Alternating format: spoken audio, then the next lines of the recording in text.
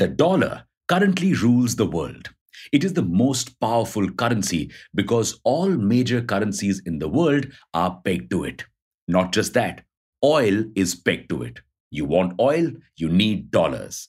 But now China, the US's biggest rival, is trying to end the dollar's supremacy.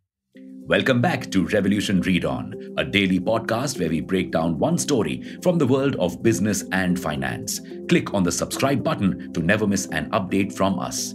Here's your story for today. China's central bank has announced that it has signed a renminbi liquidity agreement with the Bank of International Settlements. What's that? The Bank of International Settlements is kind of like the central bank of all central banks. It's the place where all major central banks come to strike deals. The Renminbi Liquidity Agreement will see participation from the central banks of China, Indonesia, Malaysia, Hong Kong, Singapore, and Chile.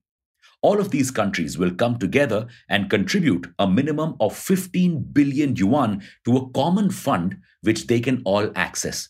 Kind of like forming a joint account with your friends. Then, whenever a country is in urgent need of funds, they can draw not only their funds, but also those contributed by other countries if they provide collateral. Okay, sounds like a normal enough plan that these countries have come up with to protect their interests in these tough times. But how will this challenge the dollar? Most countries rely on their dollar reserves for import transactions. What China has cleverly done is try to create a yuan reserve that more and more countries can rely on. But why will countries want yuan reserves? Right now, thanks to record high inflation, the US has raised its interest rates to a 20-year high. So, a lot of investors are pouring their money in US bonds, increasing the demand for the dollar. And since the supply of the dollar is limited, the price of the dollar is increasing. Most currencies are pegged to the dollar, so a lot of emerging markets or developing nations like India and Indonesia, currencies are declining in comparison. That's because not enough money is flowing into these emerging markets right now, devaluing their currency. Now, this devalued currency could pose a major problem for these countries as it increases inflation as people have to spend more money to buy the same amount of goods. So, to raise the value of their currencies, a lot of countries sell their dollar reserves to increase the supply of dollars in the market and reduce the price. But this plan has a major flaw. It depletes countries' foreign reserves. Just take a look at India. Selling foreign reserves to boost the rupee has left us with funds for only 10 months of imports.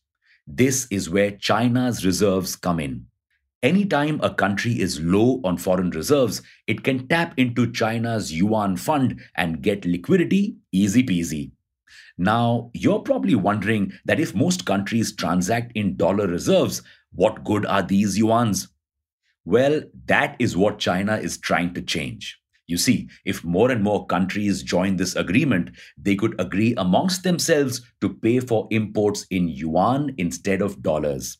This would slowly reduce the importance of dollars. China and Russia eventually want the BRICS countries to develop a new reserve currency to oust the dollar. And what's more, China is even in talks with Saudi Arabia to allow it and other countries to purchase oil in yuan. This may further boost the currency's value and make it a major competitor of the dollar. Now, we'll have to wait and see if more countries agree to make yuan or some other currency the reserve currency. And with that, it's a wrap on your story for today. Thank you for listening in. We'll be back tomorrow.